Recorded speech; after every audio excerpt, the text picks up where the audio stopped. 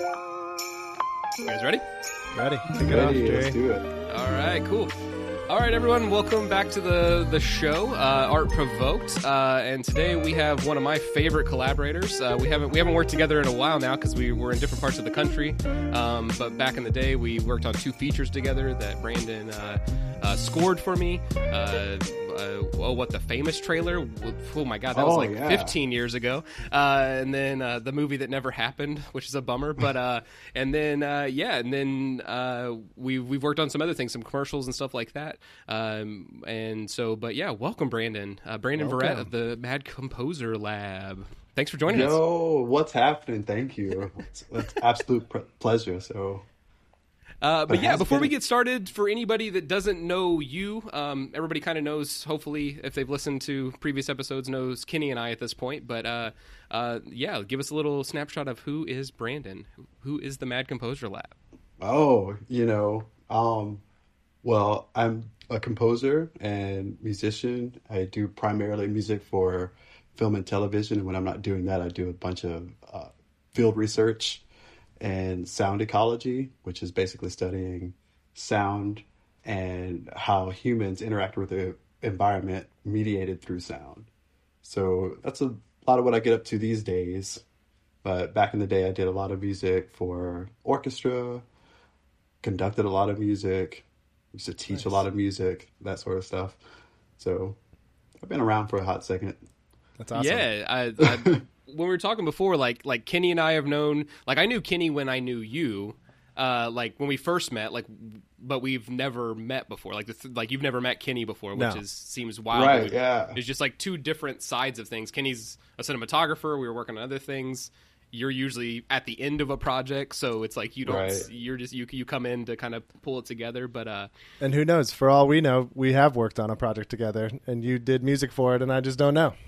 That's real. This industry's small, my friend. Yeah.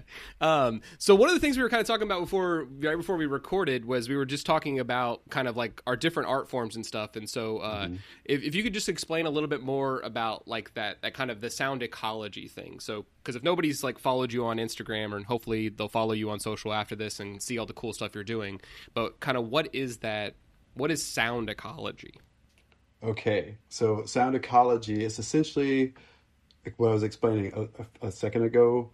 You've got all these sounds of the environment that come at us. And, from the timbre or the color or the intensity of that sound, it gives us clues about what's happening in the environment. And so when I go out and I'm listening, and I take a field recorder, what I'm listening for are those things. I'm listening for different frequencies and how they're relating to the other sounds that are around. And if there's a lot of clashing between frequencies, for instance, like if you're next to a freeway but you're also next to a forest, suddenly you hear this transition space where you're like, okay, I hear cars passing, and then you get far enough in and you're like, wait a minute, is that the wind or are those still cars passing? Right? Interesting. But because of the subtlety in the timbre and the way that our ears work and receive sound, we can tell instantly. But the other side of that is that people don't realize that their whole body is involved in translating those sounds and giving us information about the environment around us. And so that's essentially what sound ecology is you study the sounds, you listen to them, you find out which frequencies are taking up a lot of bandwidth. And that can give us information about the health of the environment. If it's really dissonant and sounds are clashing, then we call that a lo-fi or low fidelity environment. And so that means we either have some disease or there's a lot of human activity usually causes a lot of this. But if we have a more balanced environment or sound ecology, then we could consider that a hi-fi situation. And these are terms that Bernie Krause, a composer and field recorder, sound ecologist, he and R. Murray Schafer, as a Canadian composer, they were pioneers in this. And there's a whole, world organization of people that do this research. Oh, wow. And so we categorize and we collect all these sounds. Some of them you can't hear. But I think it's Bernie, he's got a record of different cities for over a 60-year period that he's recorded So you can see like what that sound ecology was when he first started versus where it is now. And the decibel level went from like something kind of like this. And then the more populated, the more people it got, it just went higher and higher and higher and higher. And so Oh, you that's can see, interesting. yeah, so you can see this sound ecology evolve. And then as people got louder, our voices got louder. So, and I noticed this doing a couple of experiments out in Joshua Tree for a piece that I was writing. And I had the recorder out and I looked back at the sound on the spectrogram. And a spectrogram is just like a visualizer that helps us to see frequency and the bandwidth that it takes up. Okay. Right? So I'm recording and you can hear the crows pass by, or the ravens, I'm sorry. And then you can hear coyotes in the distance, or you can hear quail. And you can see where in the spectrum, in the frequency spectrum, they are. So again, in a balanced environment, none of them are going to clash and compete, especially with bird song. When birds sing, all the frequencies happen in a certain frequency range, so it doesn't mask another species. And so that's why you can have a giant chorus of birds. And if this sparrow over here needs to talk to this sparrow over here, but there's a bunch of finches in the middle, right? They're all at their own little radio frequency, if you will. And so nothing gets in the way. But if we've got cars passing by, if we've got flutes or any other things happening at the same frequency, then it kind of cancels out and it gets cluttered. So what's cool about that is that we see this in the environment, but orchestras and instruments work the same way. If we're going to balance them, we have to actually make room for them. So if I'm working in a traditional orchestral setting, my bass sets up the fundamental. So everything that happens over the top of that is based off of the bass, essentially, right? And so if I'm aware of this as a composer, I can set up any harmonic context that I want on the top of that bass, and it'll work, right? So because all I'm doing is moving around the tension and the release of those sounds. But if I say I'm going to write a line for the trumpet, and that's the melody. And the trumpet, if I put that on that same thing on the flute in the same register, you're not going to hear that flute because of it's happening at the same time, and the trumpet has more volume, right? And so it's just going to mask the sound. Now, if I take that same line and I move it up an octave and make room for the flute, I'm going to hear the trumpet, and I'm going to hear a shiny shimmer of flute on the top. So now it's like basically taking the color yellow. If the trumpet I was thinking like color yellow, theory, right? Like you're making so your eye can actually take all the information in. So the same thing for the ear a little bit. Yes. Okay. And so exactly. So check this out.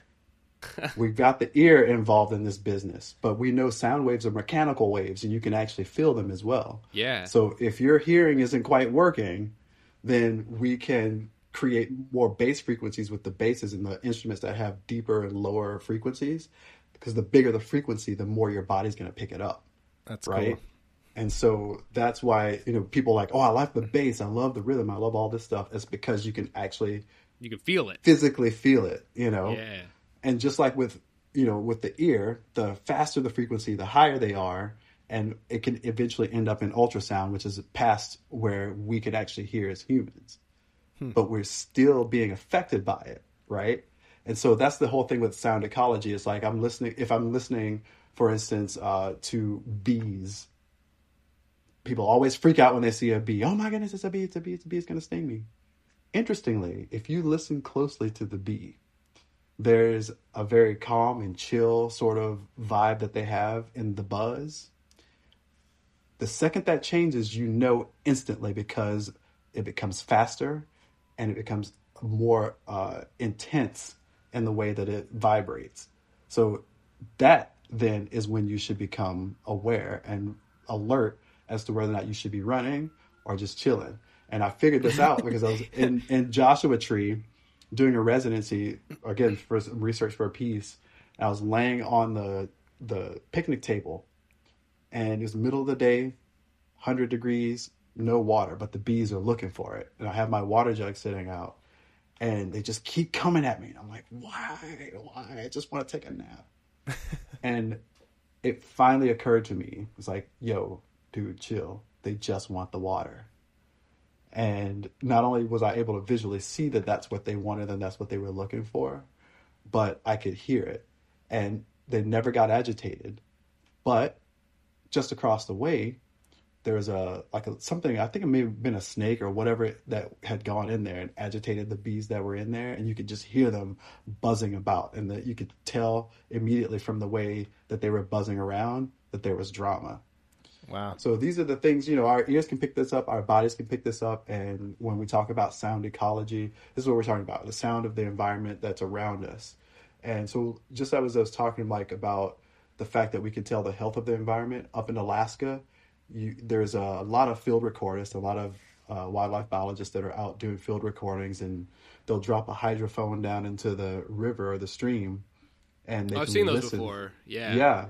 They'll just listen to what's happening, and without even using a thermometer or even their feel, they can hear the difference in the temperature of the water, right? Wow. It's kind of like when you pour a glass of hot water and you pour a glass of cold water. It sounds different, yeah. It's very different, right? Yeah. And so they was like, okay, this water is warmer, so something's going on upstream, so we got to figure that out, right? So these are things that we've been using for millennia. There's a tribe, or a tribe. There's indigenous people down in Australia, right? The Aborigines. Mm-hmm. They've been using this forever, and they have this philosophy of, asking permission before interacting with Mother Nature and the elements, right? But also this moment of being still and listening and being aware of the sounds around us. Again, it gives us all these clues about how to interact with that space in a way that is a lot more harmonious and less destructive. That's really cool. cool. I think that's interesting. Like when I start out with students, like for photography or film, when we first start, a lot of it is just getting them to be like aware of their environment. Like, cause that's like, as artists, we're always drawing off of what's around us. Like so with you're talking about, you're drawing in literally the sounds. Like I'm hearing how things are changing, so I can use those, and now I can create these things I can go back to make another sound. Or, when a project comes up, it's like, oh, I heard that in this one place. It's like, we have to have these things as artists that we can draw on. And so one of the first projects I do with my students is I give them a notebook, and we just take a walk around the neighborhood, and they have to write down everything they hear and see. They don't have a camera. They don't get a camera. And it's like, without fail, they'll turn, and I go, what changed? And they're like, it's so loud on this street. And then we'll turn again and like, what changed? Or like, oh, there's a weird echo. And you're like, yeah, it's a 20-foot building next to us. And it's like, then we get back and go, when was the last time you paid attention to everything that was around you? And they're like, we've never done that before. And so it's cool. And so that was one of the reasons I wanted to bring you on, Brandon, is because like one of the very first conversations I think we had, and we talked about, was just like what our kind of like why we were doing what we were doing, like what we hoped to do it. And I remember with the horror, the first movie we worked on, you were like, well, I remember you called me for one of them when we were doing like a spotting session. You're like, I don't think you need music here. And I was like, you're the perfect person for this project because I don't want any music here. And you're like, why would I muddy it up? It's like, you're already doing something here. I don't need to mess that up. And so one of the things that I just loved about the way you approached art was just like, it's all about enhancing it. It's all about adding layers and textures and the way that you kind of create. And, it's like, it doesn't need to be the shiniest, fanciest instrument or something, as long as it gets the emotion across. Like, that's true. That's what Kenny and I have kind of been talking about in this. Is just there's so many people, I think, wrapped up in the technology of it that they don't even start because it becomes overwhelming. Yes. Do you ever notice that, like, when you're either teaching or you're working with a new artist or any of that kind of stuff? Okay. First of all, I'll take that was a good question, the way you reacted. Love it. Yeah, it was a great question. So to just the whole taking a walk. That's as a beautiful exercise. People always ask me, what gear should I get to start composing and doing all this stuff, and I'm like, you're way too far ahead, my friend. You can't be getting that yet. I'm going to show you the simplest gear. For those who can't see, because we're on a podcast, just a pen and a paper, folks. Yeah. Yeah, he just pulled up pen and paper, like Kenny said. Yeah. and I should probably have a pencil so that I can actually erase. Yeah. There you go. But this taking a walk situation, right, and clearing your space and just setting the intention.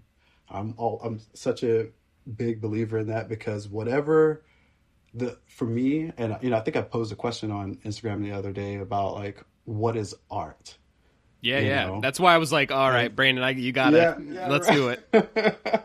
And you know, I've had so many classes on this, so many discussions about this situation, but essentially, you know, for me, it's about that authentic self-expression, right? That realness that, as you know, who's it? Caesar Cruz has said it should disturb the comforted and comfort the disturbed, you know? Oh yeah, I've heard that quote. Yeah, yeah, Um, but I say the paper and pencil because so many people get caught up in the technology, as you mentioned, and there's so many bells and whistles. Some of the stuff is gamified, so all you have to do is push a button, yeah. right?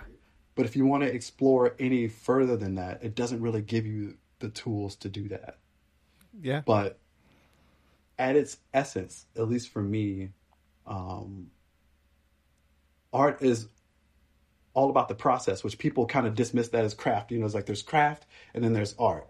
And the art is the result of you like knowing your craft. I'm like, well, for me, the art is in the process of doing it. It's in the craft. The journey, Right? not the Because destination. exactly, because by the time I'm showing you what it is and it's done, I'm not interested in what you have to say about it. Right. I don't care because it is now its own thing. You know, it's done for me what I've needed to do, and the only reason I'm sharing is because at the end of that, right, the perception, and it's like sound for me. You know, it's like there's three parts. It doesn't exist if they're all three parts aren't there. There's the source, there's the medium through which those sound waves travel, and then there's something there to perceive it. Right, all three parts of the triangle. Otherwise, it just doesn't happen. But that doesn't mean that I have to be invested with my feelings in it. If I've done my job as the person who's creating it, then my feelings have been expressed. They're doing whatever they need to be doing. Yeah, and So some of that it's like, happens okay, cool. subconsciously too, you know? Exactly. And so it's more or less, it's like, it's now, okay, if anyone else can bear witness or benefit from me sharing this expression, then by all means, let's do that. You know, and that's always been first and foremost for me. And so if I come back down to its basic elements, you know, a lot of the stuff and the ways that we express ourselves have very ancient and have very fundamental origins. Okay. And most of it is all from our earth and our universe. It's in the numbers and it's in the science, right? Mm-hmm. There's the proof if you need it. Ultimately, it's about what's here. And so then how do you get that from your heart and within your gut out into the world? And for every person that attempts it, there's a way to do it. But I will say, start with the least amount of stuff that you can, right? Yes. Now, I'm going to contradict that with this. There's this composer by the name of Paul Hindemith, and he wrote some groovy music. Some of it, most people be like, I don't know about that Hindemith person. But as a composer, I thought it was really neat that he mentioned in his in a number of books, but he has this book on two-part writing, where if you're going to write one melodic line or then have a counter melody, you should give yourself as many guidelines and as many rules or parameters as possible and work within only those. And well, I think that's like how we kind of got together. I mean, like the horror, that's how that became that movie, was like we had like that's the only way we could create it. It's like this is the box it has to go in. What can we do? So I think parameters are good. Yeah, I agree. I like having constraints with creating art. Okay, I am 100% with you, but I feel like that's a situation where, do you feel like that comes with experience and maturity, or do you think you always had that? Ooh, that's a good question. I definitely think it comes with experience and maturity because, like, you know, like on sets, example, it's like one day I could be on a commercial that has $1 million+ budget and I have all the resources available. You know, I have a truck full of lights and I probably will not use half of it. especially Right. if it's a situation where like you just order a lump situation that's loaded instead of going item by item. And so then there's that route. And then the next, I could be on a music video that has no budget. And I find myself, again, I'm invested in all the projects, but I find that I feel more rewarded after the projects that have constraints, because it's like, wow, Yes. look what we did with, instead of this light, it was a Home Depot thing, or it was just a light bulb, or it was actually, observing and shooting something at the right time of day, and there was no lighting, or whatever that constraint brings. I think it makes your mind think in a different way that produces results where if you had everything and you had all the tools, you wouldn't get. Well, yeah. I mean, like the maturity is definitely there. I think also, like you were saying, just the experience. Like after you've worked on those big things, which we all have worked on bigger things, and then you just realize, oh, they had everything they needed, but there was no, like, I'll go back to you pointing at your heart. There was just no heart in it, because it was like there was so much stuff that everybody was just like playing with toys at that point. And it's like, yeah, we got some really cool stuff out of it, but it's like nobody really got that in, like, we didn't get that like emotion. We didn't get like that depth to it. So I think like the famous thing, that trailer we did 15 years ago, Brandon, that you did the music for. That was amazing. I made an 1800s boxing set in a garage with like $75 worth of stuff and makeup. And it's like, I've seen it. It looks legit. Yeah, and Kenny's seen it, like, and you're like, so I think that, but it's also, you have to decide, like, I mean, I've thought about this a lot of time. It is like the way that I make movies, if I would have been given $500,000 for the first one, would I be making movies the way I'm making? No, probably not. Yeah, probably not. But I'm glad that it did happen, because I realized, what I really like is like these kind of like emotional things, which you just can't do when you get to those levels sometimes, because there's too many things happening simultaneously. So that's right. Deciding what you're trying to say, but that's going to make you into the artist that you're going to become. That's right. So it's like, I'm glad it happened earlier.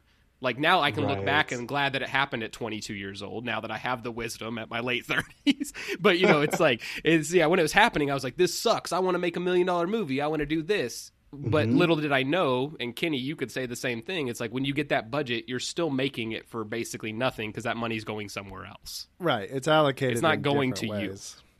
Well, one thing I also find interesting, which you touched on, Brandon, was like the aspect whether you do art in a collaborative setting like film, or you create art like drawing by yourself. What I do think is interesting, the journey is so important, because in terms of like, say, filmmaking, where it's a collaborative medium, when everyone's invested, and there's also like, it goes down to not just passionate about the project, but also like when friendships are created or are already there, and that shows on the screen. The audience member doesn't necessarily register that that's what's happening, but in my opinion, I've seen differences where a project where the environment alone was just so positive and so comforting and so safe, and everyone was so passionate and giving it their all, that project or film or whatever was fantastic, and that shows in the art. Whereas then I've also been on sets where, people are arguing, or you may not agree with someone, or, someone's being an asshole. Right. Then now you have certain crew members, because one person was a jerk, that trickles down, and people don't give, I don't want to say they're all, but there's something that is missed from those bad experiences that doesn't put itself in the art. The journey, it's so important. Well, I directed a short film a little over a year ago, and they got it because they saw Little Hand, Brandon. And what these two girls that wrote me and was like, we have a short film, we'd like to talk to you about directing it. And it's like, we saw this, and it just looks like your actors are so comfortable on set. So it does come through. Mm-hmm. And it's like, but you have to make that environment. And can you make that environment when there's that much money and that much pressure? Yes, I think you can. Absolutely. But definitely when people are there and everybody's invested, and you have 6, 7, 8 people, 10 people maybe, it's like now it becomes like this kind of family where it's like, okay, we're all on board. We all know what we're making. We all know what like you said, the intention is. Like, we know what we hope people will get when they watch the movie. Like, we already know that in our head, so we're working towards that end goal. It's like, this is the experience we want you to have in the end. But I don't think a lot of artists think about, like, what are you actually trying to say? Like, what are you actually trying to talk about? So that's the thing, right? Okay, because I'm down with the boundaries. I told you, Kenny, we had to get Brandon on the show. Yeah, I love it because the passion is the jam right now. Oh yeah, I and let me know if I'm going too long, but essentially, no. This is the realness. I get a little in my head sometimes about this whole notion that there are no rules, right? Because I know what people are saying. I know what the idea about it is. Like, you can create whatever. There's no rules. But from my observations and what we just talked about, the parameters are the rules. Those are the guidelines, right? Can you elaborate on what you mean by no rule? Because I'm thinking about like rules in a movie, and Kenny we talked about this on our last feature. I was like, these are the things that can and can't happen in this universe. And it's like, if everybody needs to know what the reality of the story is, and it's like, so if there is something that just appears out of nowhere, if everybody believes that can happen in this world, then it's fine. So is that what you kind of mean? It's like, this is the reality we're creating? Or what do you mean by the rules? I'm going to take a guess. I think you mean technical rules. What you should do, or what they teach you to do. Like, I know some things you've done that on too. Some of Jerry's work. That as well. Yes. It's like, it's okay. It's like, okay, all right, here's the situation. Let's just pretend that I never wrote a film score, right? And I go in and I write a film score. And it's not the traditional score that people would write, but everybody's like, oh my God, that's a great score. Well, I wrote it because I didn't, basically out of like my not knowing what it takes to write a film score. Oh, that's like the Citizen Kane kind of thing then, is like how did you do that? And he's like, well, ignorance is a hell of a tool. Like, that I just, part. It's like, I didn't know what I couldn't do. That's right. Yeah. But with that, I think a lot of people say, you don't, if you know what the rules are, you're less likely to break them because you're operating within those parameters. I get what you're saying, yeah. This is another way that I approach it with the education stuff, is I don't talk about any of that until they stumble on it, and then I go, what do you think? Exactly. Because my thing is, going back to the parameters and creating those guidelines, they can be anything and they can be negotiable, right? Mm-hmm. But where I get the most of my information about what informs the rest of how I craft whatever it is that I'm doing as far as expressing is directly from what I'm doing, right? So for instance, like I held a piece of paper earlier. It was Stravinsky who once said, the scariest thing about composing is the blank page. I get it, because what are you going to put on it, right? You can put anything. Yeah, that's terrifying. My thing is, well, it's terrifying, but for me, I'm like, where do you the start? challenge. Let's do it. Let's do it. For me, I'm like, let's do this shit. Because here's why. I get to set the parameters. And I have, through experience, have learned, lower your expectations. Don't expect to create anything great. Oh, that's a good one. Yeah. If you're aiming like you think this is going to be the best thing, like, you're never going to be able to get there. Don't do that. No, don't set yourself up for that. It's like, I like this is another metaphor that I use. It's like you see this beautiful butterfly, right? And you're like, oh my goodness, I want to catch that butterfly and hold it. So you're just jumping and grasping at this butterfly and just floating around. And then you realize, you're like, wait a minute, I probably need to get a net or something. And so you find a tool, or you devise a tool to capture this butterfly. And you still might spend a bit of energy, but you might just capture this butterfly. But when you capture it, where are you going to put it? You should probably have some sort of container.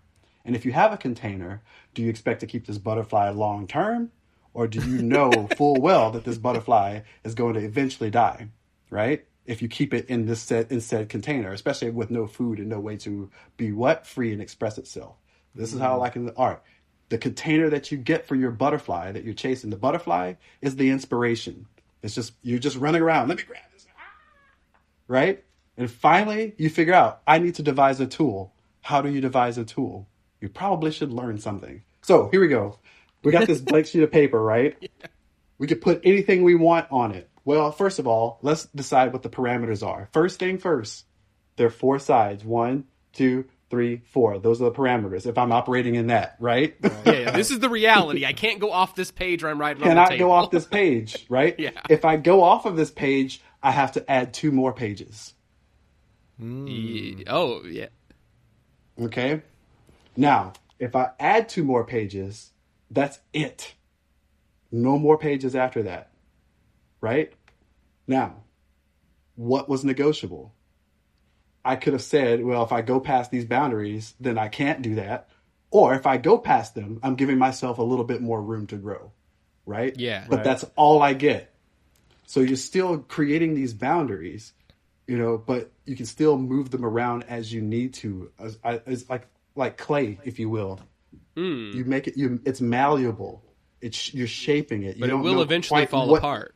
Right. Exactly. And so when it eventually falls apart, you start again. You're like, well, what did I need? Oh, I was missing a structure and I was missing balance here and there. So the next thing for me is I draw a triangle. I mean, you hear me talk about this all the time. It's like, why would you draw a triangle? I've seen all your triangles. I've seen them. You feel me? Yeah, I love them. Because there's so many kinds of triangles, but in the world of construction, right, that is the most stable shape. So if I want my musical art to be structurally sound, I'm going to start with a triangle. And I have these things with the triangle, right? It's the inspiration, the process, and the form. So solve for one of them, figure out 2, and solve for the other. So if I know what the inspiration is, my melody is going to go ba-da-dee-da-dee. Okay, cool. That's my melody. What am I going to do with that melody? I could repeat it, ba-da-dee-da-dee, and then I could go backwards, be-da-dee-da-da. That is my process. I do it once, I repeat it, and then I do it backwards. All right? Then I can take that same thing and sequence it up. I'm still doing the process. Now, through this process, this music starts to unfold like a flower, which then becomes my form. And so then I set the parameters based on the process. And so now I don't even have to think about the inspiration anymore because I've created a trap or used a net to capture this inspiration. And I'm allowing that to then decide the form. And I'm modifying the form as the piece unfolds. And all the while checking in with the spirit, right? Because that's what's guiding this whole thing in the first place. Why am I doing this, right? And even if I'm doing it for a film, well, what's the intent? From what character's perspective is this being told? And this why is what I are love, man. I love making scores with you, Brandon. It's like just the philosophy and like who's important right now? Like whose song is this? Like, like when you're in the score, like who's this music for? Like it's great, it's for the film, but it's like who is it informing? Like what's informing the choices? Like I remember when you sent me a photo of like the gas mask that you had recorded through for the horror, and I still have mine. It's up here in the closet. Here, I'm gonna grab it. Right. Well, that's what I meant about breaking the rules. Technically, is it could be as simple as for film, you should use this camera because it's the best. Jerry's holding up a gas mask for everyone that is out there. But then, what you're doing is you're saying, well, what if I put a mic in this thing that's not a traditional tool? That's what I was curious when you said, like, the rules aspect, if you were talking about creatively. But that becomes the constraint, right? Well, that's the other thing, too, is because it's like the reason I come up with those sorts of parameters is because I was living in an apartment. People are crazy when you're creating a film score in an apartment setting. They're hearing the same thing. They're hearing this rumbling. They're hearing this same string thing. Like, for hours because you're like, I got to get it just right. Got to balance this. Tweak this and move this over here. Right? Yeah. So, okay, how does one then, with the resources that you have available to you, create a set of parameters and work within those parameters? And I'm like, you know what? If this microphone is in here, and it was a contact mic, so it goes in there, right? And then I had another regular condenser mic. So not only are these masking and getting rid of other frequencies, but now I was like, wait a minute, that's coming through a gas mask?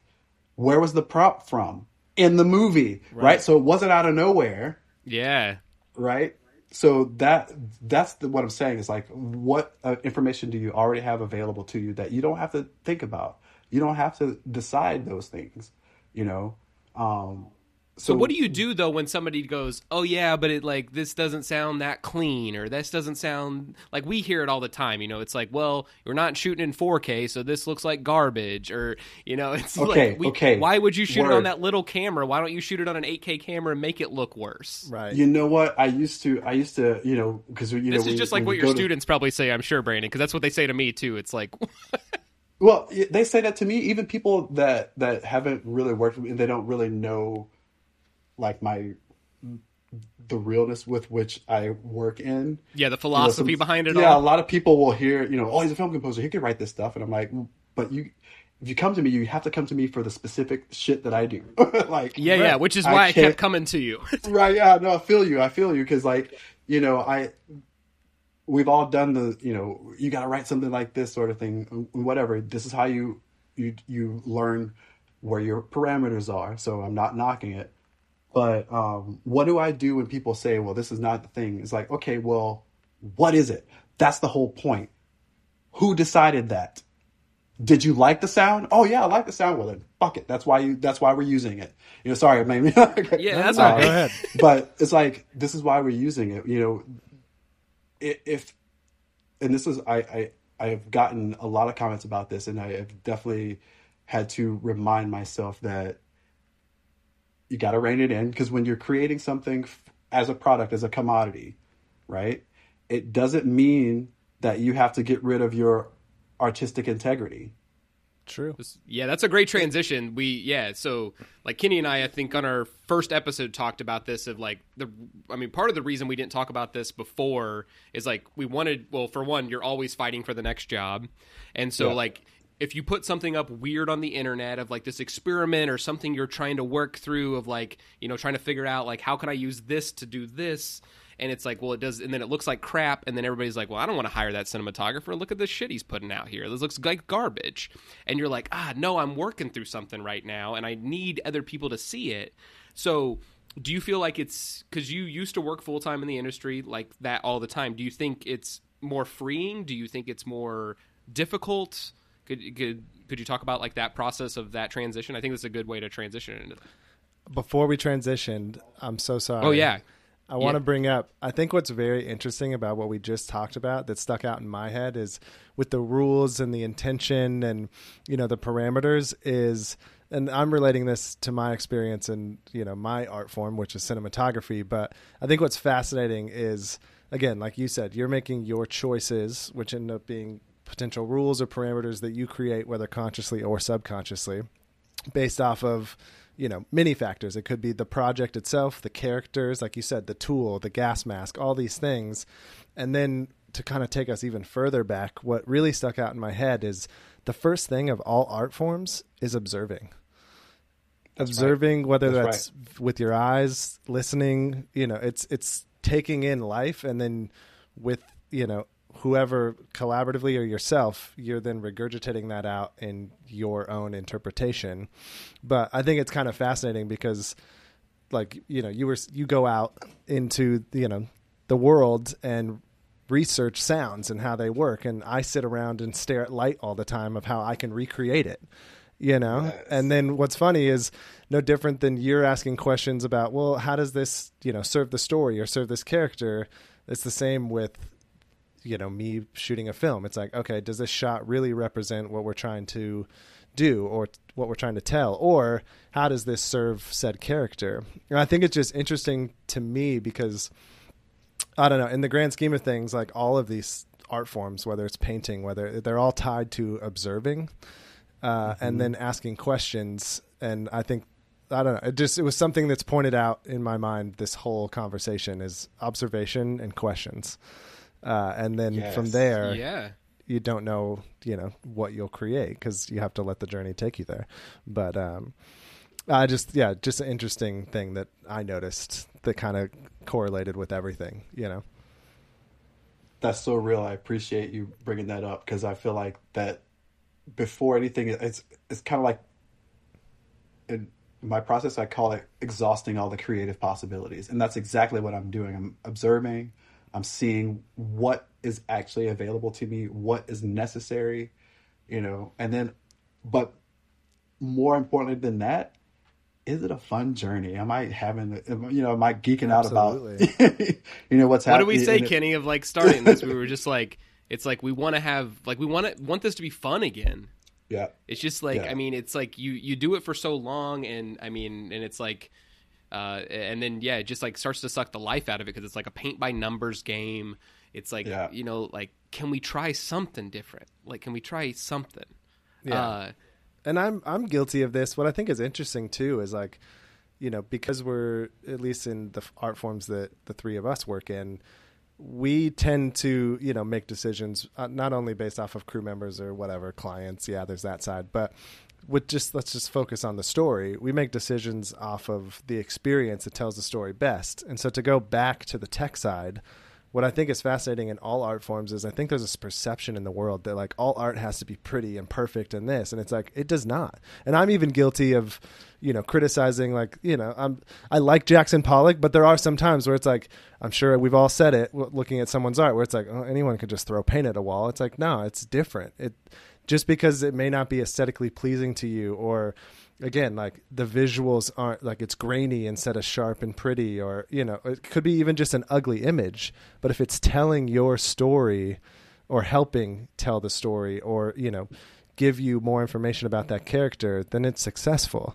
And I think that is something that has been not beat into our heads. It's the opposite. Everyone, especially with cinematography, like Jerry said, like subjectively, you might like this gritty, edgy, untechnical visual style, and others go, oh, well, that's not that pretty. Or you, being your own worst critic, say, oh, other people aren't going to hire me because of this. Well, I hate to break it to everybody. There's always going to be someone out there that loves what you do, so you should just do it, because there's billions of people on this planet, and not everyone's going to love it. And so, I don't know, it's just interesting that it's like, it's not about the tools that you use. Sure, those are important at times, and they give different results, but it really is about the story you want to tell, or the emotion you want to pull from looking at that painting. And everyone's going to have a different perception, and I think that's what's so beautiful about it. Well, that's probably what you learned too, Brandon, when you put that up, like, what is art? Like, what was the consensus of that post? What did you learn from it? What I learned was that most every person that responded was an artist. Oh, okay. Interesting. That's the but I bet there wasn't two that there was no two that were the same though, right? There were, and that's what I love about it, because they were all essentially saying the same thing, but in their own way. So that's why I was saying, like, to each person who attempts to do it or does express themselves, we have all these words and all these ways and all these, art forms to do that. And so we really, in my very, very humble opinion, have no right to decide in any way what is art and what it isn't. True. What's good art, what's good creativity, what's amazing, what's this, that, and the other. Because as far as I'm concerned, and this is a lot of why I say this, when I was coming up, right, learning music for the first time, my first experience in music, my earliest memories of music was in the church, right? And these were, all my relatives and people that I knew, my families, very small churches in, southern Louisiana, right? And that's where I heard music for the first time, people singing and playing the piano and the organ. So then I get to middle school and I start playing saxophone, and I started, wait a minute, I got to learn how to read a graph. Because that's essentially what we're doing, is just a bunch of parabolas plotted on an XY axis, and we call that music, right? Yeah. So then I start to get this education, right? And it's basically Western music. This is how you read treble clef. This is how you read bass clef.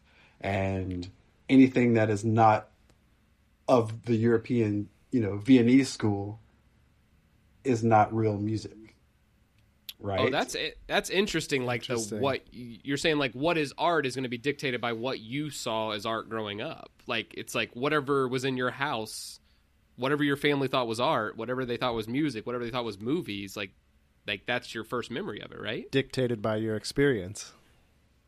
And that's the thing, so now right? You have to force yourself out of your experiences to because as I'm listening to this Bach grooviness, it's like, wow, you write all these lines, that interact with one another, not really paying attention to the process that he was using, but just the fact that these were these individual lines moving in all these cool little ways that created music. But somehow I was supposed to believe that this music from Africa and Morocco and, Japan and Bali was somehow inferior.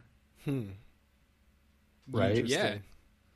And so for me, it didn't make sense because I'm sitting here like, okay, wait a minute. So if I want to write one of these crazy like tribal rhythms in my very Western orchestral,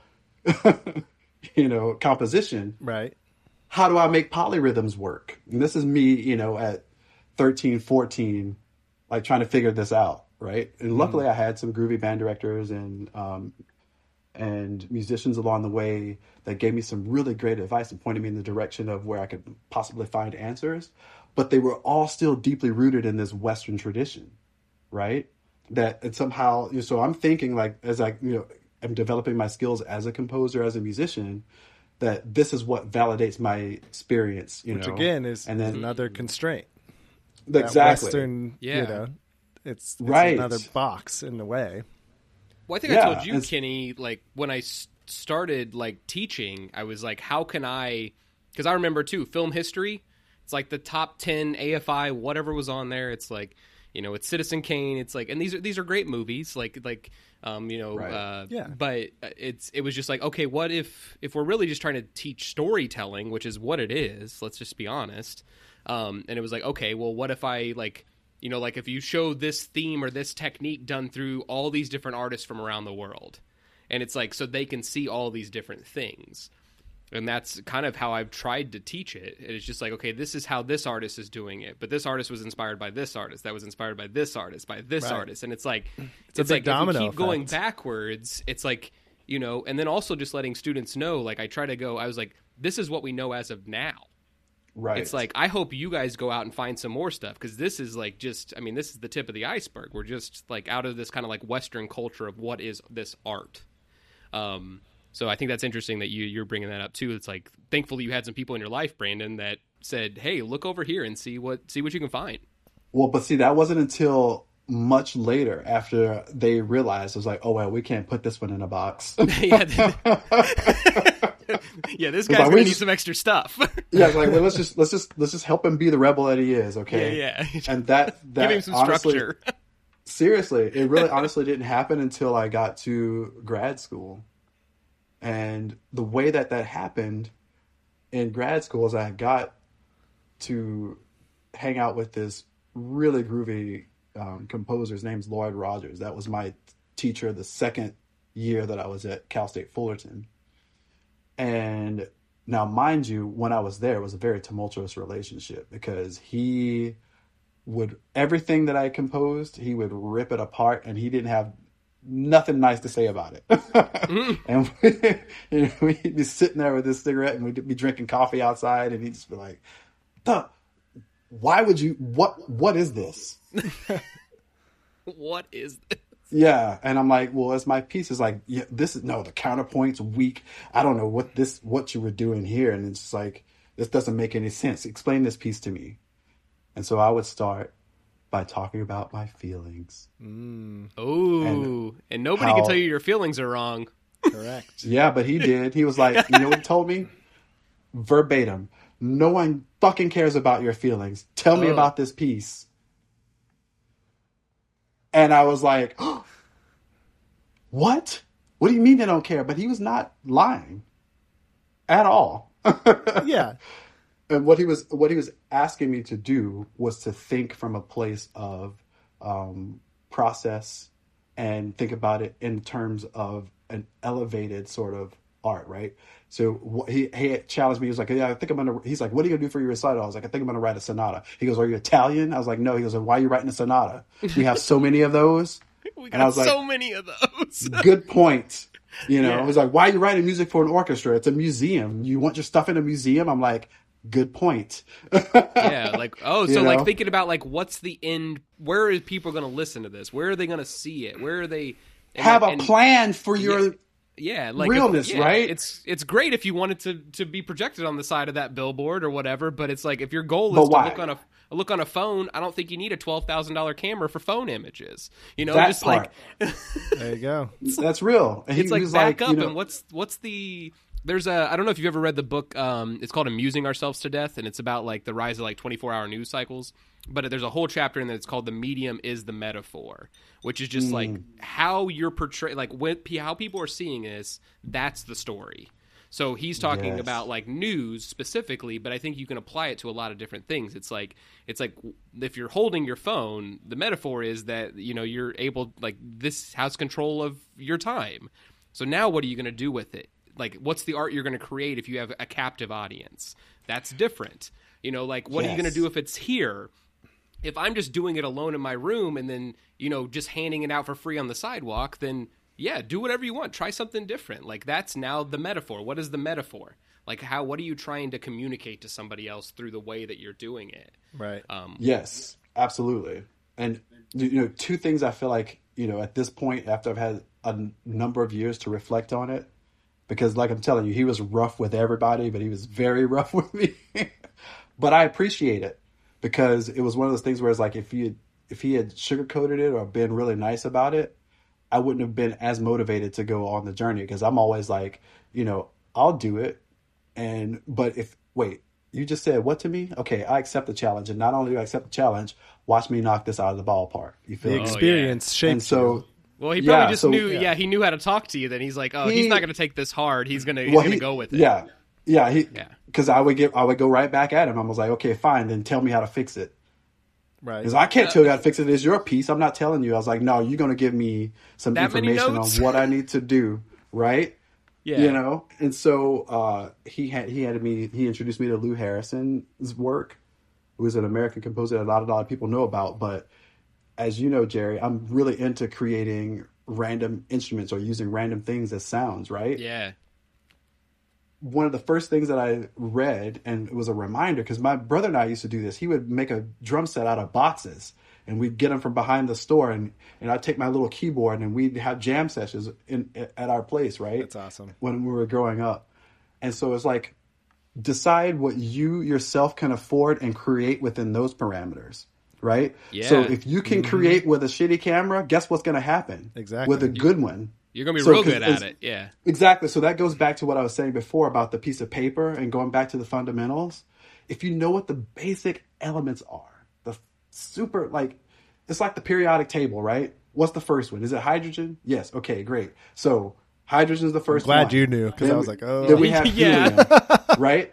Then we have helium. You know how I know this? Because how nerdy I am. Okay, and this is why the Mad Composer Lab is not just like a fluke, right? Because I was gonna be either a scientist or a composer, and I couldn't decide. I love it. And I was like, maybe I want to be an astrophysicist. My parents were like, you better make some money. So I went to school initially in atmospheric science, because they were like, you're not majoring in music. Maybe you're both. And that's exactly it. So when I finally, after leaving Chris's, right, and deciding that I wanted to do something different, and after leaving Hollywood full time, I was like, I have to figure out a way that is my path. Because while I aspired to have a career like John Williams, I didn't aspire to be John Williams, right? Same thing with all my composer idols. It's like, I want to do these things, but I don't want to be them, because they already exist. They already have that space. Oh, I think that's a beautiful way to put it, my friend. Yeah, man. Right? Like, because I think so many people, I mean, like, you're dealing, I think you have, like, some older, like, you're not dealing with, like, middle school and high school anymore, right? Not anymore, but, well, I do actually in my private lessons, but I'm not in a classroom every day. Yeah, you're not in a classroom anymore. So, like, I'm in the classroom with high schoolers, and, like, we were talking before, it was just, like, you know, defining that success, like, the John Williams, you know, like, on the composing side, the Hans Zimmers, and then you go to director Steven Spielberg. Those careers are like one in a million, like, that it happens. That's right. And you are going to give up a part of you to get to that kind of success. There is a path and a trajectory that will have to be, you're going to change as a person as you go. That's right. Not a bad thing. So there are different paths, and that's like what we've been talking about on this, is just like, there's use that as inspiration. But, like, I think that was just a beautiful poetic way of saying it. It's like, these are the people, it's like the Stanley Kubricks, the Akira Kurosawas, the Tarkovskys. Like, these are the people inspiring my movies. I'm never going to be them. Like, they are already them. That's it's like, real. but it's like, but these are the kind of stories that I like, and the way that the storytelling methods that are getting applied, and these kind of like human relationships. And so it's like you're taking all these things in, but also that goes back to that pen and paper. It goes back to just being present and watching other art. And if all you're doing is watching tutorials on how a camera works, you're a million miles away from where you need to be right now. Like, you're so far ahead that you just need to grab whatever. We literally just wrote an ebook for our website, for the Cellular Collective, like as like a free thing if you sign up. And we were talking about like what camera do you buy? And literally the first thing we said, he said, whatever camera you have is the best one. It's like, it does not matter. Whatever it is, that's the best one. You're never going to get a better camera if that's the one you have right now. Absolutely love that. So one of the things that, like, I mean, like what you're saying, you're getting weird sometimes with all this stuff, making musician music out of boxes and whatever. We talked about traditional art. Yeah. So what is this kind of anti-art movement that you're working with other people? Like, because you do it out in like Joshua Tree. Like, I've seen some stuff. It's like, you're playing music just in the open air desert off of rocks and stuff. It's like, so what is this anti-art, the anti-art movement? It really is. We've already had a number of them, but the one that's most people know about is the Dada. Right, with Marcel Duchamp. Kenny brought it up right before we got on. Dada. A little bit of research. Yeah. And so it was this whole notion of rejecting this idea of what we tend to recognize as art. And so I was talking about it a little earlier, right? When, especially in the Western world, we tend to think of our Beethovens and our Mozarts and our Haydns and Bachs as the standard, right?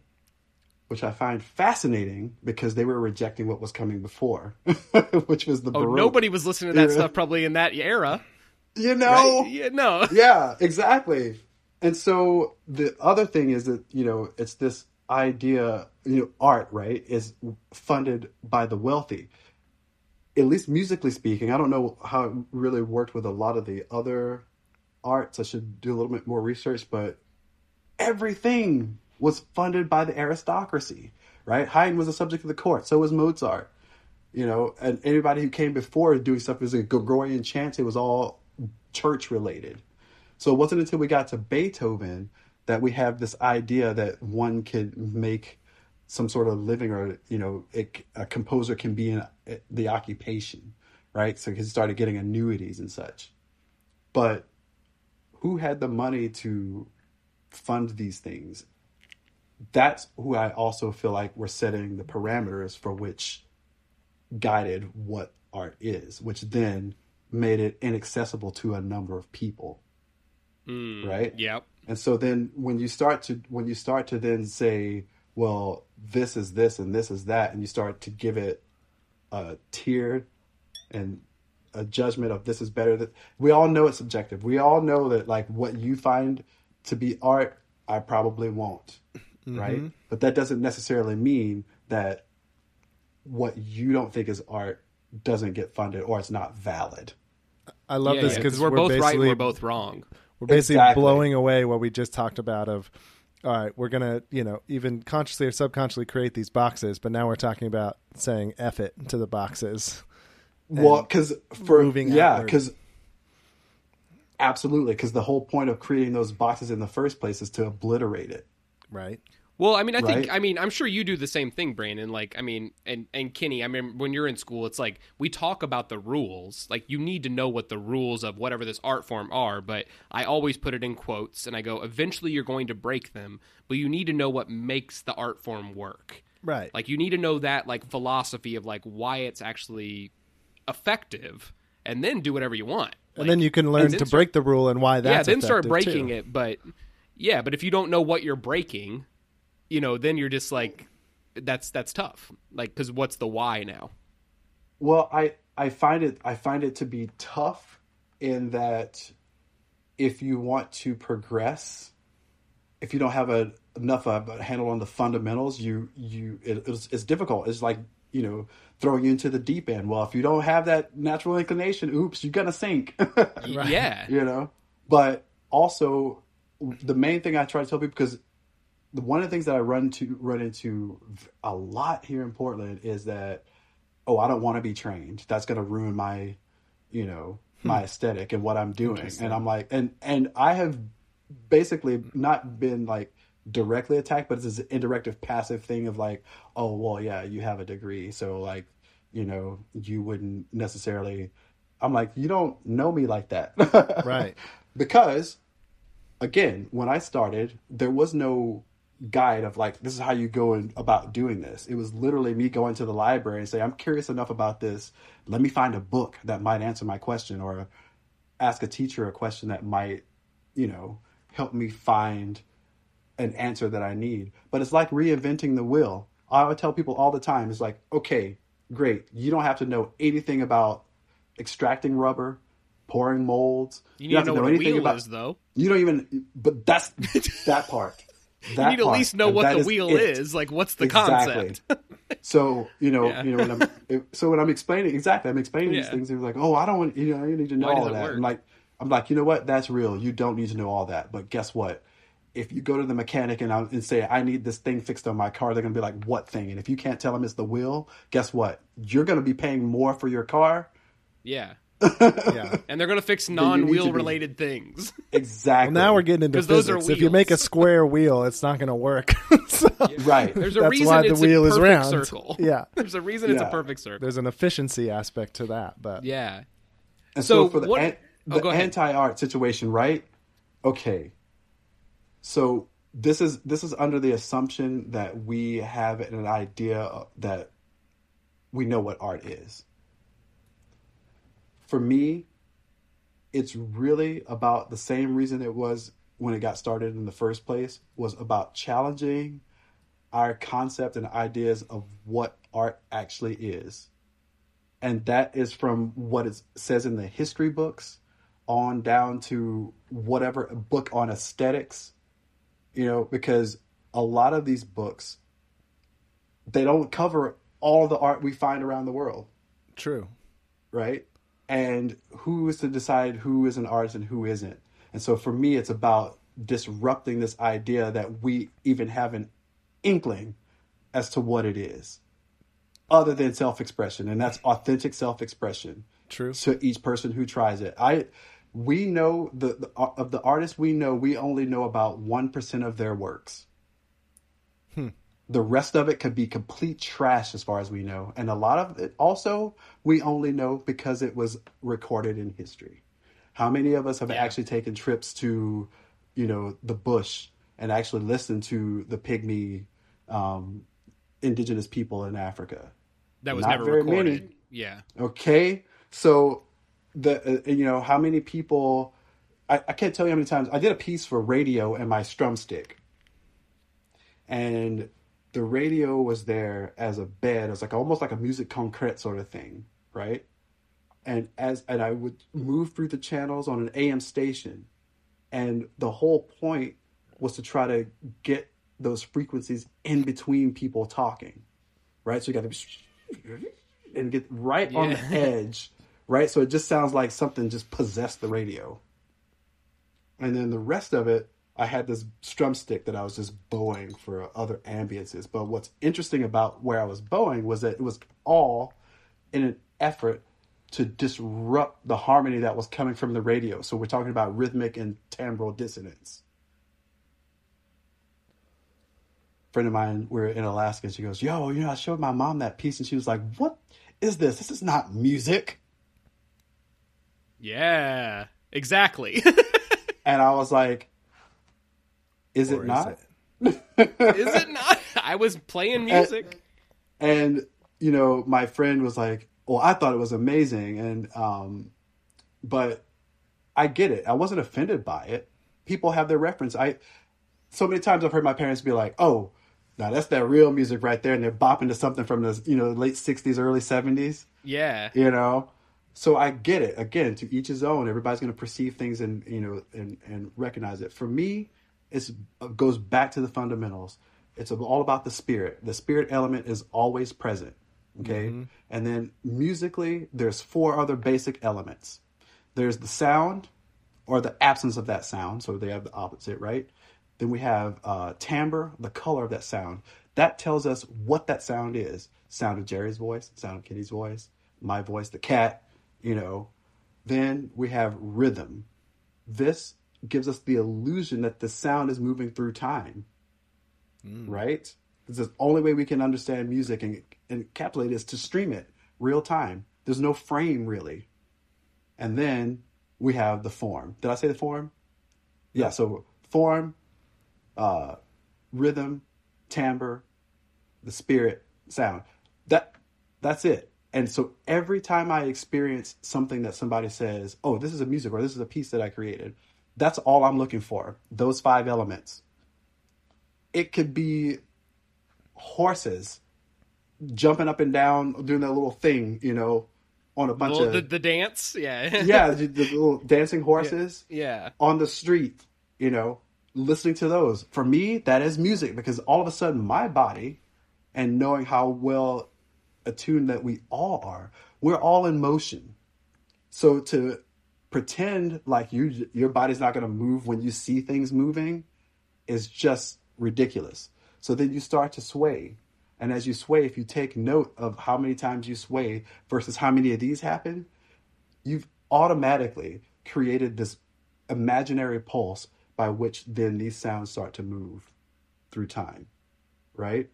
So now your ear and your brain, if you listen to it that way, will then start to recognize it in this construct of we think is music, right? These are the things that I'm hoping to challenge people to. Is when I talk about anti-art, it's like, okay, yeah, so we have a picture of the toilet, you know, and it's like, that is art. Well, who's to say that is and who's to say it isn't? I say it is. And if you're going to give me $1 million for it, thank you. I appreciate it. But let's talk about that. Let's talk about that business, right? Yeah. You're going to give me $1 million for it? Okay, great. What makes it worth $1 million and not, and, you know, it's because the value you put on it. The perception, it's perceived right? value at that point. Yeah, it's like it's worth whatever you'll pay for it. Exactly. And so this whole idea that, you know, the other thing too is like with the anti-art, it's not one of these things where you're trying to necessarily profit from it. It's not funded by investors who buy your expression of yourself and say, well, I'm going to keep this in case I need it later, and I'm going to put it in and hoard it somewhere in some sort of storage space where it never sees the light of day, right?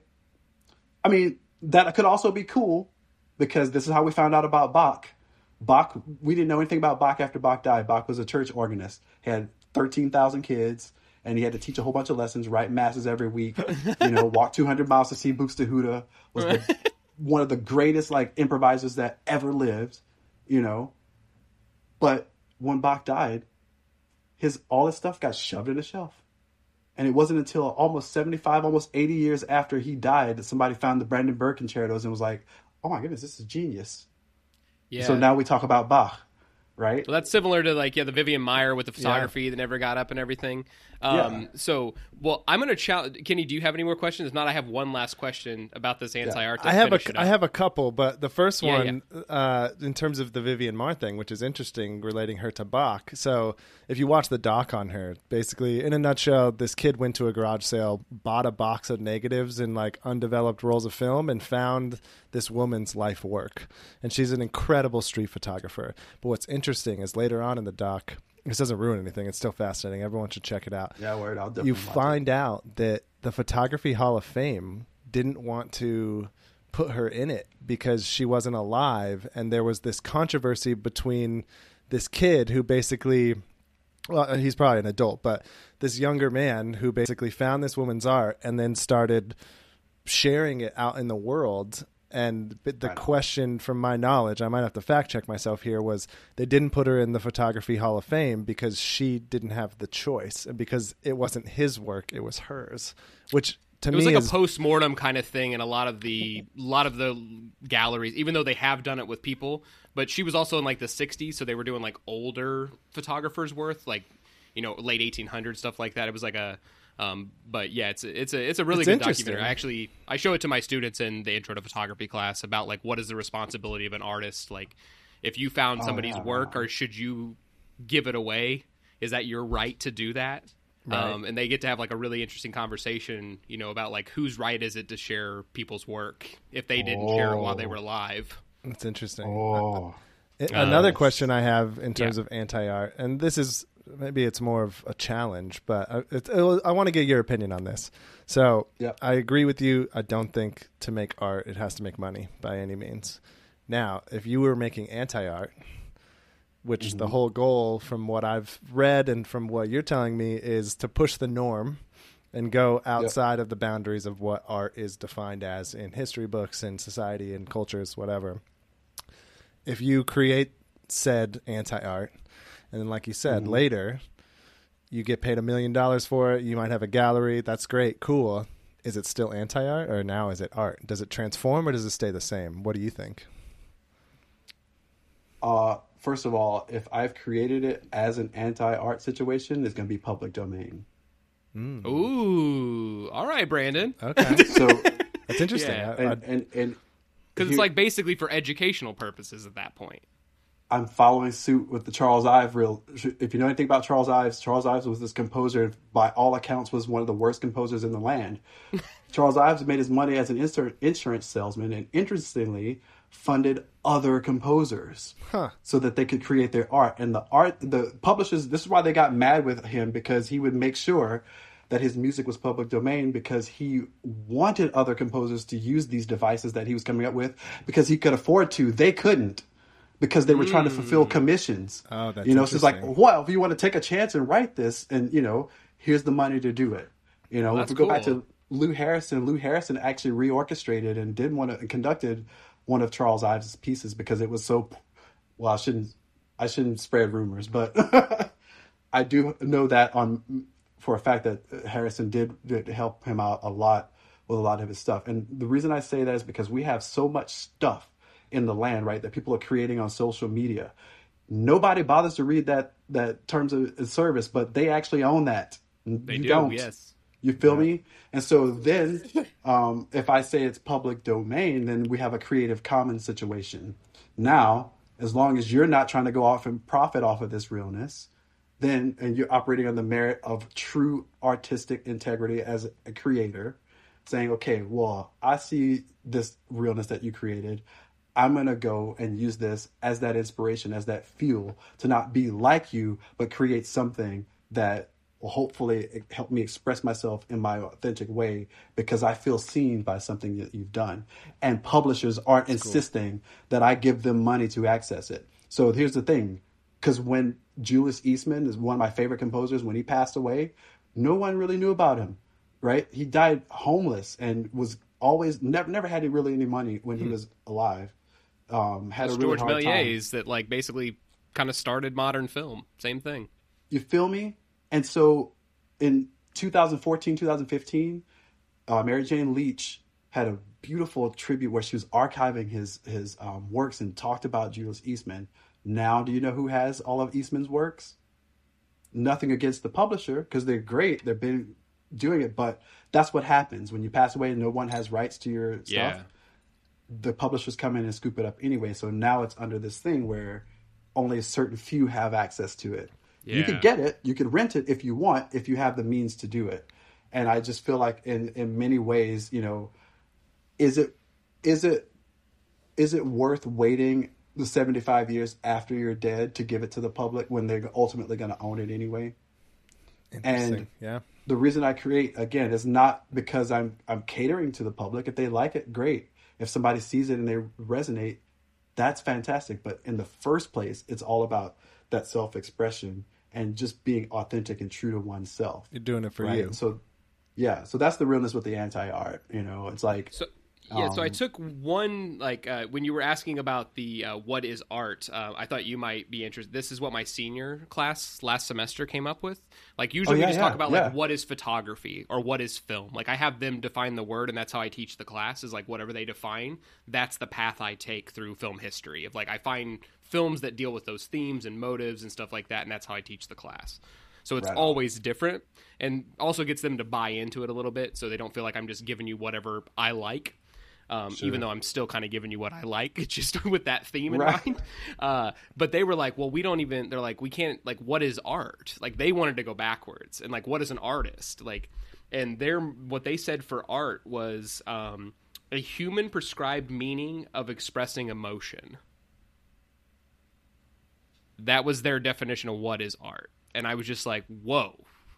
Like, these were like senior photography students, my first semester at, a new school. And I was just like, so it had nothing to do about like what it was. It was just like, if you're expressing emotion, somehow you're creating art. But it's humans that prescribed that meaning to it. Is like that, right. and which I thought was really interesting. But so with this anti-art to end, so because you can hear my dog barking in the other room, it's the witching hour, and so he's going to need to go out pretty soon. But I want to ask you, Brandon, to finish this out. If this is anti-art and what is music? Yeah, here's the toy. You know John Cage, right?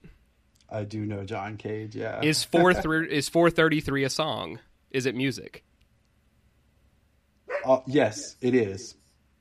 Okay. Right? So if we need to back up, some people might not know what this is, but it's literally a piece where he doesn't play an entire note and then just gets up and leaves.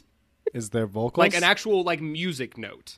So, but I'd love to hear like, because I think it's music too, but I wonder if we have the same reasoning behind it. So remember when I listed those 5 elements a second ago? It has all 5, right? Fair. So when I mentioned sound, I also said, or the absence of sound. Yeah. And this Right? one would be the most amount of absence of sound. I've never heard this. Well- Is it just silent, or is there like it's just no instruments and it's like him talking? He walks out. He sits at like a grand piano in like a huge. There's thousands of people there. Oh, so right? this is live. It's a huge Yep. auditorium. Yep. He sits for 4 minutes and 33 seconds, gets up, walks off stage. He doesn't play the piano. Interesting. Because that's the beauty of it. But because but there's so much sound in it. because All the piece people. the piece is not for piano. No, the piece is the people. That's exactly There we right. go. Yeah. So there's the motivation, the spirit. Like, let's challenge what people think this is, right? There's the sound or the absence of that sound, right? And For the every uncomfortable pulse- nature of the chairs squeaking and the people going, "What is this?" Like, Okay, The hum of 'cause- people slowly talking. I've We'll never put a heard link this. If you've never seen it, we'll put a link below this podcast because I think it's Yes. wild. Yeah. So going back to that whole sound ecology situation, Yeah. right? That's why I wanted to bring it up because I was like, we're making a full circle to end, Brandon. That is the realness, right? Because one of the things that I think I mentioned earlier, I did mention it. We've got 3 categories that we deal with in the sound ecology world, right? We've got the sounds that come from the earth. So these are like geophysical sounds, like rocks and wind and water, thunder, that sort of thing. Then we have the sounds that come from animals that are not human. So bird song, frogs, bats, whales. Then we have the people sounds, all the sounds that we make. It's all part of the realness. And so going back to that whole idea of what is art and what isn't, back in the day, we go and listen to the symphony, and we got to this thing with Mahler where you sit there and you listen to it, nobody makes a noise, nobody moves until the end of the piece, and everybody claps and pretends and does all the things, and then they leave. That's the art experience. Boring. So as much issue that I do take with Cage and some of his philosophies and thoughts with regard to jazz, I find it fascinating that he would write a piece 433 because it's all about improvisation. What is that audience going to do? You don't It's know. indeterminate. Yeah, you have no clue what they're idea. going to do. And so that then becomes the work. It's not about you coming to say, oh, well, I'm coming to listen to a piece of music, because that music can also be silent. And any music worth its cred somewhere has enough silence in it for you to do what? Again, if you're observing and you're listening to this piece, there has to be silence in order for it to soak in and for your brain to process it. If not, it's like a run-on sentence. What are you listening to? Nothing. Man, You I think it's hear a it, beautiful but you're not way to listening. end it right there. So I feel bad because I don't want to make it a run-on episode, but I actually have 2 more questions. Yes, yeah, word. I'll try to make them quick. One, Yeah. because we had our last podcast was about this, and we questioned the nature of this certain medium being art. One, do you think AI is an art form or an art medium? There's no wrong answer. Both. Okay, I Both. love it. And then lastly, I think- go ahead. Sorry, I got excited. I think in order to be able to create something like AI, not only do you have to be like extremely understand analytical things and things about people, but you have to be creative about how you use it because people are so uniquely and fundamentally we might be the same, but each culture is different. So how is it that everybody is able to, benefit from this AI realness? Yeah, no, I agree. And then my last question, I know you touched on it, but what is your anti-art? And then where can we find it? Oh, my anti-art exists more, I think, in just disrupting things socially and like philosophy-wise. I love it. So, like, for instance, I'm writing an opera right now, and it's about some really interesting things, but it's mainly about Lavinia Williams, who's an African-American ballet dancer in the 30s and 40s, who was briefly married to Leon Theremin, who built the theremin, that instrument that you wave your hand in front of and you don't touch it, but it just manipulates the frequencies. Okay, so in the second movement, she and Noble Washington, who's loosely based on another famous black singer, go to visit the Waldorf, which was notoriously racist. And in the music, because I'm writing an opera, right, there's this air about opera that things have to be just so, right? Mm-hmm. I'm not writing a typical opera. I don't do that. So in this thing, there's a section where the concierge at the Waldorf is asking them to ride on the freight elevator. And Lavinia Williams, who's black, she's like, I'm not freight. I'm not riding on no freight elevator. You feel me? So the first time the music comes in, I've notated everything out, right? The second time that opening theme comes in, this is after she's had that first little don't play me. I specifically wrote slash marks and chord symbols and gave room for the musicians to improvise based off of that bit of information. This is stuff you find in jazz. You don't find that in opera. Right. And so it was a direct thing of me saying, I feel you like opera or whatever, but we're acknowledging, so it's subtle things like that where I'll just be like, poke and jab. That's and cool. I'll tell you an interesting story after we get off the air about what happened with that. I love it. So during the workshop, it was really cool because there was no questions about it, right? But later on in subsequent orchestration, there was a request to actually notate that section. It's fascinating. What do you think I said? To be determined. To be determined. All right. Well, Brandon, thank you so much for coming on. This was awesome. Let's not let time go by so long next time. Yeah. And so, where can they find your work at, Brandon? If they want to follow, we'll also put links below. Oh, yeah. Just the easiest place is to be on my website, madcomposerlab.com. I post everything there that I'm getting up to. So all the sound ecology stuff, new scores that I'm working on, new random experimental music that I may be working on. So it's all there. All right. We'll put a link to the Mag Composer Lab below. And awesome. Thanks, Brandon. Yes, we'll see you next time. Thank you. Peace. Later. Peace.